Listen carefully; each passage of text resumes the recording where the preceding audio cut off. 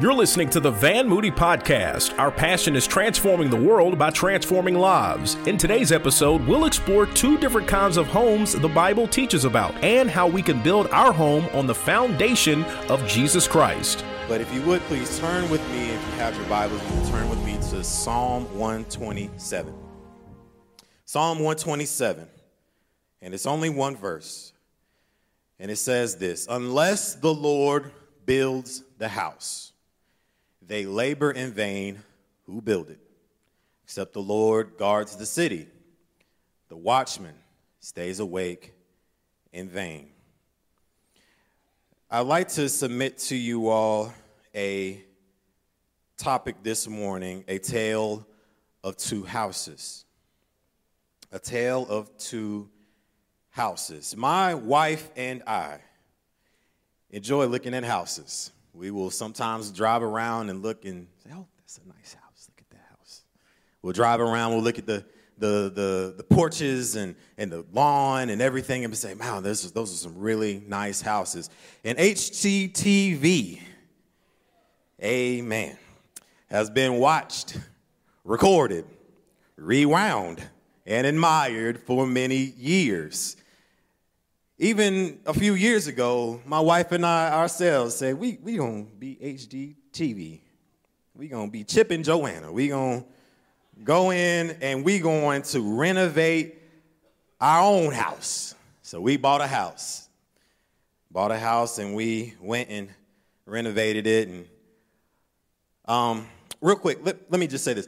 Don't get fooled into thinking that a house renovation is as easy as it looks on HGTV.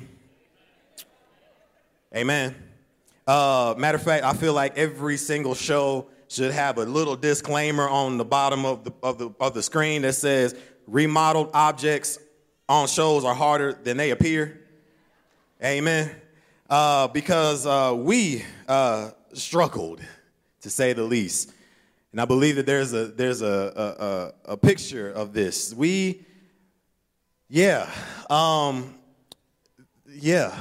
That's a picture of what remodeling can look like. So we had bought this old house, older house, and we decided, my wife and I, we're going to go ahead and demo the house ourselves, and we didn't know it looked like that. So what happened was, instead of going into this all smiling, we left out like, I can't believe we just did this. It is a challenge, and it seemed as if the harder we worked and the harder we planned, we met challenge after challenge after challenge.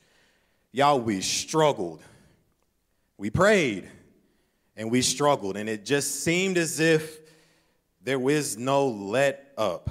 And at one point, we even switched contractors. We went different directions. We were trying to do the best we could, but it wasn't until we stopped and just looked around and just realized we've been struggling and going through this thing for a long time now. So my wife and I stopped what we were doing. We brought the oil to the house, and we prayed right there in the living room. And we took the oil and we anointed the walls. We anointed the floors. We anointed the outside. We anointed the downstairs, the upstairs. We anointed the house. The house literally dripped with oil. So that when we actually got a chance and let go of what we were trying to do with the house, that's when God stepped in and built the house as it should have been built. So that this turned into this.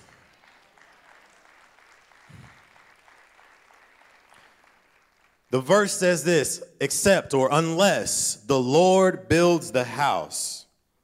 See, in Hebrew, the word for house can actually mean family.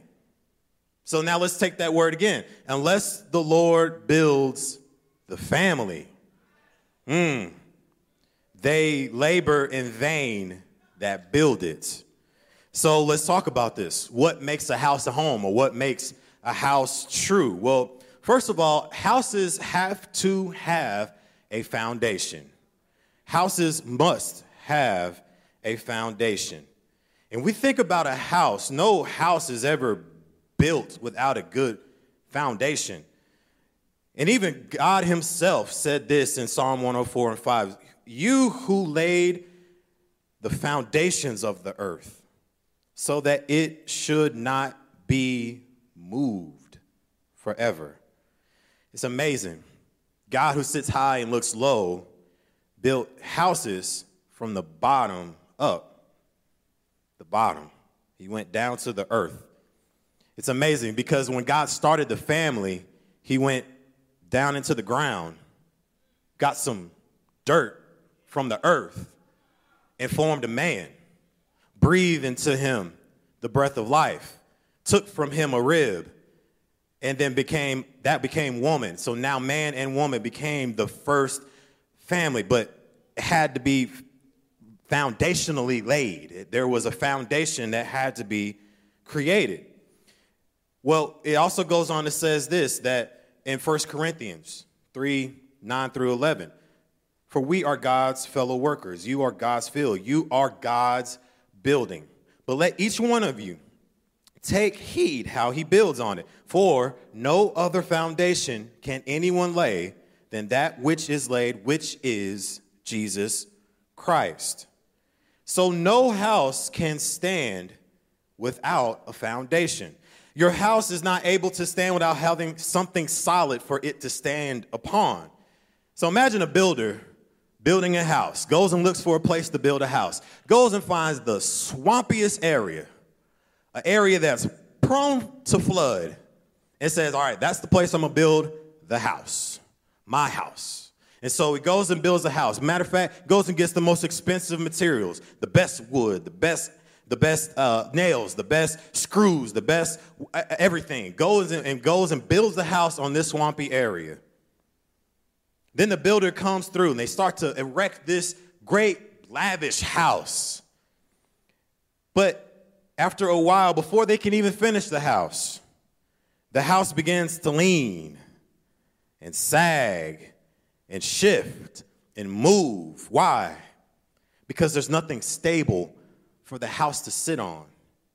So when we attempt to establish our family without Jesus, we ultimately build families that are designed to move, be unstable, and ultimately collapse because there's nothing solid for the family to be built on.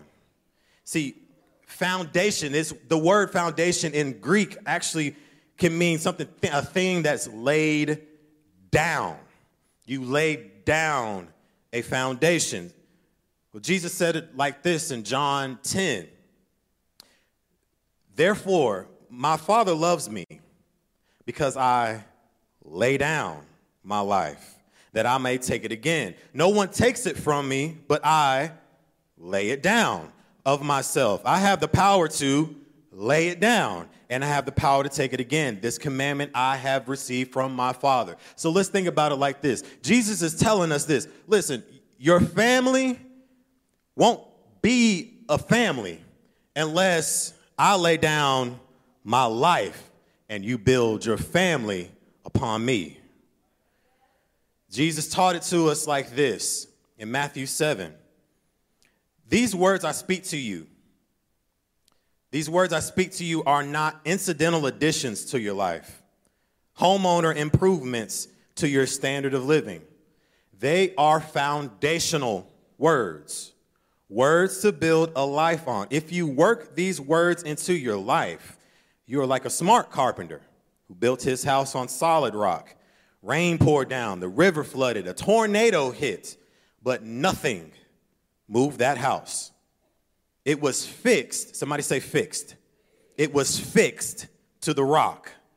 But if you just use my words in Bible studies and don't work them into your life, you're like a stupid carpenter who built his house on a sandy beach. And when the storm rolled in and the waves came up, it collapsed like a house of cards. Y'all, a house cannot be built without a foundation. But secondly, a house must have maintenance. Every house is going to go through some situations and some trials that will attempt to compromise the integrity of the house. Leaky pipes, roof repair, squeaky door hinges. The list can go on and on. It can be tiresome to deal with. But in every house, they must be maintenance, or every house must be maintained. But the question is, who's in charge of maintaining the house? See, I remember when I was living in an apartment. I was living in an apartment before I got married. I was living in it during grad school and after grad school. And I had a situation where my hot water heater wasn't working. So I called the superintendent or the manager of the building. And he came and he fixed the hot water heater. Why? Because it was his responsibility to come by and make sure that whatever was broken inside of my home, he came in to fix it. And he came in to address it.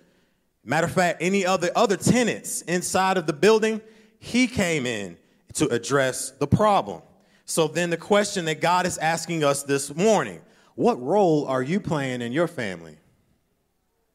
Parents, are you leaving your situations inside your house unmanaged? Are you passively allowing situations to become out of control? Are you addressing the problems, situations, or are you allowing them to leak and break and move out of control? See, the same thing happened with the children of Israel. See, they had been gone in exile. And when they were gone in exile, the house of God was in disrepair. And so they had an opportunity to go back and repair the building. But see, the problem was when they got back, they were so concerned about their own self that they didn't consider the house of God. And so Haggai, the prophet, prophesied and said this in the first chapter of Haggai. Says, is it a time for you yourselves to be living in your paneled houses while this house remains a ruin? First Timothy said it, Paul's letter to Timothy says it like this in 1 Timothy 3. If anyone does not know how to manage his own family, how can he take care of God's church? He goes on to say, so in the 5th chapter, so I counsel younger widows to marry, to have children, to manage their homes, and to give the enemy no opportunity for slander. Y'all, we have had houses that have gone unmanaged. We have had families that have been going unmanaged. So if you want to have a house to be a home, first of all, you have to have a foundation. Second of all, you have to make sure that the house is maintained, or the house has maintenance. But lastly and thirdly, the house has to have occupants. See, houses were built for the purpose of having someone live there. Houses that don't have anyone to call that place a home is really just a building without purpose. So too is it like a family. A family was designed and created by God for himself to dwell in and be a part of. See, just as a house with no inhabitants is a building without unfulfilled purpose, the family without God's presence is just a group of people with an unfulfilled purpose. I'm going to say that again. The family without God's presence is just a group of people with an unfulfilled purpose. 1 Corinthians 3:16 says it like this. Don't you know that you yourselves are God's temple and that God's Spirit dwells in your midst? And so now the Lord gave me this topic, a tale of two houses. As we look back at our key verse in Psalm 127:1, it says, except the Lord build the house, they labor in vain who build it. See, the Lord was showing me in this key verse that there's two houses. There's the house that man builds. Then there's the house that the Lord builds. So then this verse really means that there are two houses.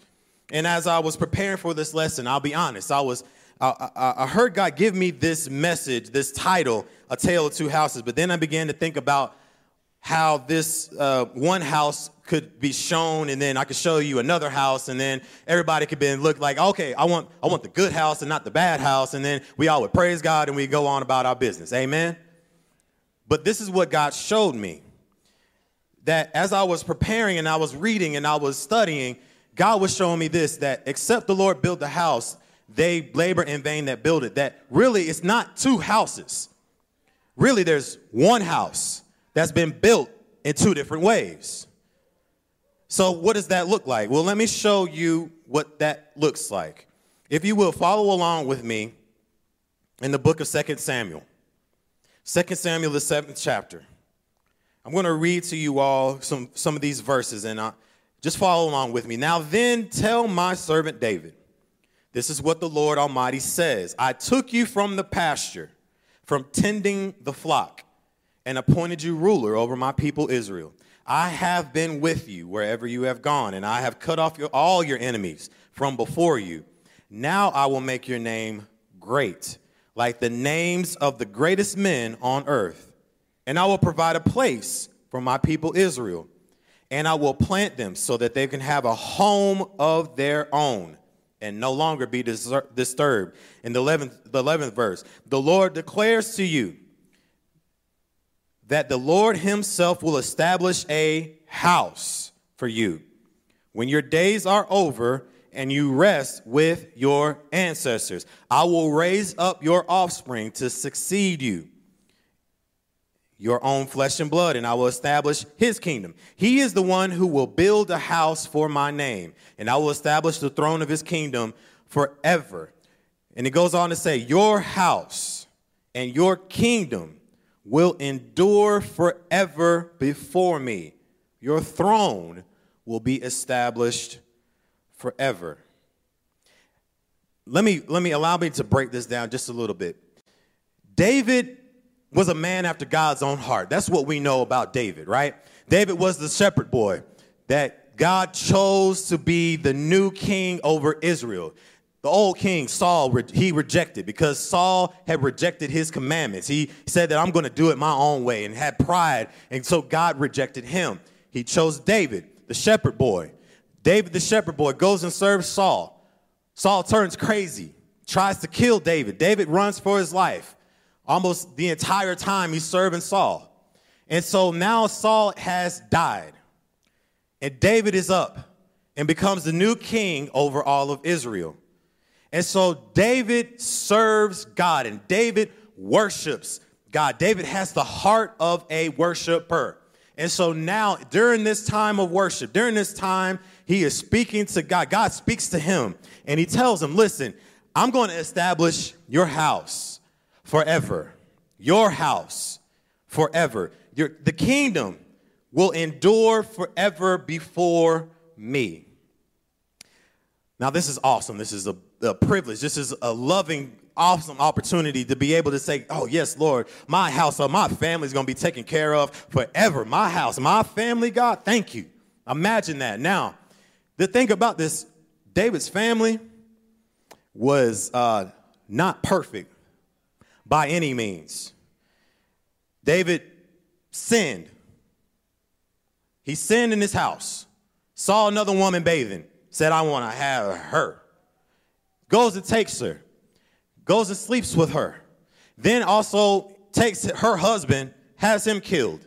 So now there's this place where David and his new woman, his new wife, he takes her as his wife, Bathsheba. Now they're in this place where they've been living in this sin. And the prophet Nathan comes and reveals that sin to David. So as he was revealing that sin to David, he realizes that, oh, I messed up, God. I'm so sorry. He repents. He relents. And he just says, God, I'm so sorry. But there's something that happens. The child that resulted from that sin died. One. That child died. You keep flipping over in 2 Samuel. You keep going over. You read about David's other son, Amnon. Sees his sister, says, I love my sister. I want to have her. And actually goes and forcibly takes his sister and assaults her.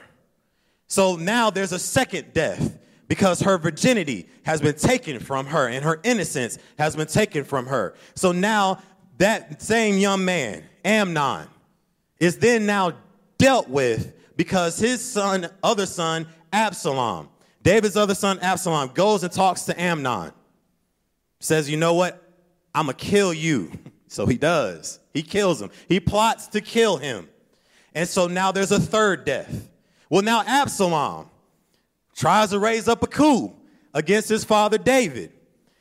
And now they're in that circumstance, Absalom then becomes killed. Now there's a fourth death inside of David's family.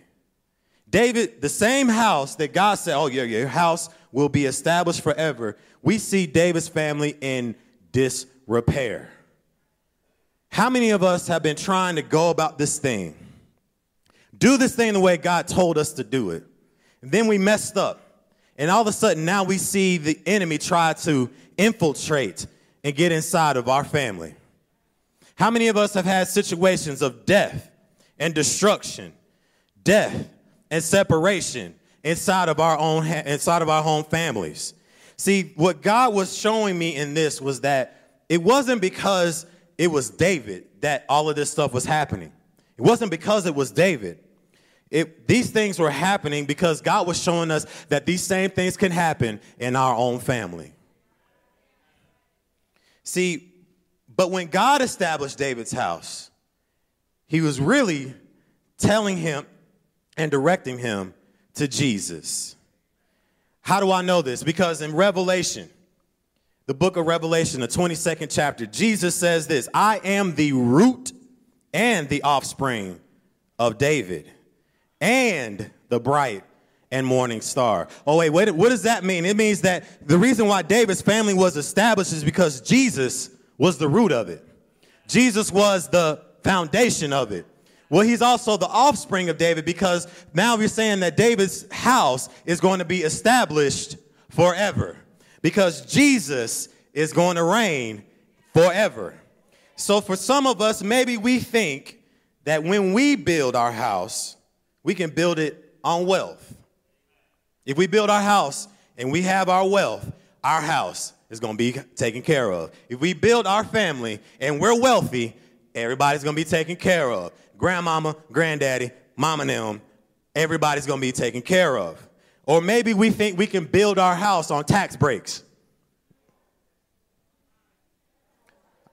I'll move on. Or maybe you can build your house on your own power and your own thinking. But listen, God didn't say unless you build your house on your own thinking. He says unless the Lord builds the house, they labor in vain who build it. So I need you to understand this, that you have a place in God's family. See, when God builds your house, though attacks may come against it, your house will still stand. When God builds your house, there is restoration for you. And when God builds your house, there is a place for you there. Jesus said it like this in John 14. My Father's house has many rooms. Wait a minute. My Father's house, my Father's family has many rooms. There's many places in my Father's family. And if it wasn't so, I wouldn't have told you. But listen, I'm going there to prepare a place for you. And if I go to prepare a place for you, I will come back and take you with me so that where you also may be where I am. Listen, Jesus went to go and prepare a place for you because he wanted a place for you inside of his family. See, every house has many rooms.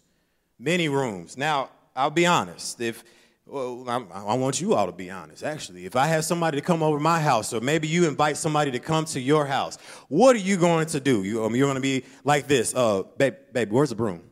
Where is the broom? Because why? Because we got to sweep up this room, right? So maybe we need to wipe down some stuff. Maybe we got to pick up some stuff. Maybe we need to fluff the pillows. Maybe we got to go inside the bathroom. Make sure the bathroom, y'all just going to look at me like y'all don't clean y'all house. Okay, maybe it's just me. I'll speak to me. Babe, this is what happens. When we have people come over to our house, we got to clean the house sometimes because we just live in the house and ain't nobody that's there, and we don't want nobody to see that we really dirty. Now, every house has many of the same features, right? Many of the same rooms, big or small. There's different parts of the house, and everyone can relate to. Now, you got the bathroom, you got the kitchen, you got the living room. If you invite somebody to your house, that living room's gonna be clean. That bathroom is gonna be clean. Now, the kitchen might be clean if you can't hide the kitchen. But if you could hide the kitchen, it may not get clean. Thank you. Some of y'all being real with me. Thank you all. Why? Well, listen, there's parts of the house that we really don't want people to see. But listen, I need you all to stay saved now. Hold on just a second. Stay saved. Now, imagine that person that you invited to your house started going through your medicine cabinet. What happens if that person finds their way to the back closet? Not the front closet, but the back closet. What if they found their way to your junk drawer? Yeah, see, that would be a problem with this. I'm going to move on. How would you feel? Well, why are we talking about junk drawers in the back closets? It's because how many of us have these places in our homes, but we're too ashamed to allow others to know about it? When we consider our families, how many of us have places in our family that we're too ashamed and too embarrassed to talk about? I mean, if we're talking about family, let's be real about it. Like, if we're willing to talk about these real issues and the real things that we do real good with the stuff that we want people to see. We do real good with the living room, right? We do real good with the bathroom and maybe the kitchen. That looks real good. But what about the back closet? What about the junk drawer? Well, why are we talking about this? Is because what goes inside of the back closet and the junk drawer? Things that are broken. You can open up my junk drawer right now. Something is broken inside the junk drawer. Or how about this? Maybe you go in there, you say, I don't really know what this is for, so I'm just going to put it here. Or what about the things that you say, I don't really know if this is really valuable, but I don't want to get rid of it for real, so let me put it in the back closet. Why are we talking about these things? It's because in families, you may have been broken because someone mishandled you. See, these things that are inside the junk drawer, it's because I mishandled it, and it's broken. See, maybe you felt left out. Maybe you felt ostracized. Maybe somebody devalued your worth. And so your brokenness was hidden away inside the junk drawer, inside the back closet, because you felt too embarrassed to have that part of you seen. Your trust might have been broken. Your faith might have been broken. Your innocence might have been taken from you.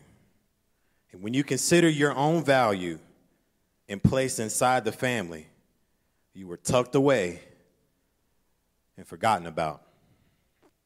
So now your own self-worth is gone. Marriages and families have been fractured because of junk drawer mentalities and back closet feelings. Let me say that again. Marriages and families have been fractured because of junk drawer mentalities and back closet feelings. But understand this. Understand this. When God builds the house, there's a place for you there. You have a place in God's house. Do you all remember the story of Mephibosheth? And Mephibosheth was Saul's grandson, and Saul's house was being just ripped apart because of Saul's just sinful, hurtful, shameful, just prideful arrogance. And Mephibosheth, the grandson, as an infant, the servant of Saul's house, was running away with Mephibosheth in his arms. And he drops Mephibosheth. His legs are lame. Now he's been growing up as a grown man, has family, but he's broken. Instead of having servants serve him, he's living in the house of the servant. And yet, David, the king, wanted to love Saul in spite of Saul. And so what he does is says, you know what, I want to find, is there anybody from Saul's house that I could show love to? He said, yes, there's Mephibosheth. And so Mephibosheth comes and he says, listen, you will always have a place at my table to eat forever. But Mephibosheth is broken. He says, why would you want to be with a dead dog like me? We have been in a place where the junk drawer is our reality. All we can see is the drawer. All we can see is the back closet. The things that are hidden, the things that have been broken, the things that have been hurtful. We've been abused. We've been mishandled. We've been mistreated. Those things have been inside of our back closet for a long time. But listen, whatever your place of brokenness, Jesus wants you to be a part of his family. Jesus wants you to be his blood relative. In the family of Christ, we are all blood related. Let me say that again. In the family of Christ, we are all blood related. So how do I know this? Well, when we look at Mark, Gospel of Mark, the 3rd chapter, says this beginning at the 31st verse. Then Jesus' mother and brothers arrived. Standing outside, they sent someone in to call him. A crowd was sitting around him, and they told him, your mother and brothers are outside looking for you. Who are my mother and my brothers? He asked. Then he looked at those seated in a circle around him and said, here are my mother and my brothers. Whoever does God's will is my brother and sister and mother. See, you are a part of the family of Christ. Look around you. Look around you. These are your brothers. These are your sisters. These are your mothers and your fathers. That even if your own biological mother and father, even if they mistreated you, God says that there's still a place for you in my family. Psalm 27:10 says this, even if my father and mother abandon me, the Lord will hold me close. We're going to end a little differently today. Normally at the beginning of service, I would have you all, we would all stand and we would grab hands with the person next to you. But God showed me the end of this message, the end of this service from the beginning. And what he showed me was this, that you may have been experiencing brokenness in your family. You have maybe felt the pain of being an outcast, separated, hurt from abuse, shamed for not being good enough, going through separation, going through divorce. Maybe you just been struggling to try to keep your family together through brokenness frustration and bitterness. Maybe you've been the product of a family who turned away from God. Or maybe you yourself tried to do things to establish your family in your own power and your own pride. Repent, because God is here. God is saying, come be a part of my family. I, the Lord, have established a family. I will love you forever. No matter what life may bring, I'll never leave you. I'll never forsake you. We are all one family. We hope you enjoyed this message from Pastor Van Moody. For more information about Van Moody Ministries, please visit vanmoody.org. Thank you for joining us and have a blessed week.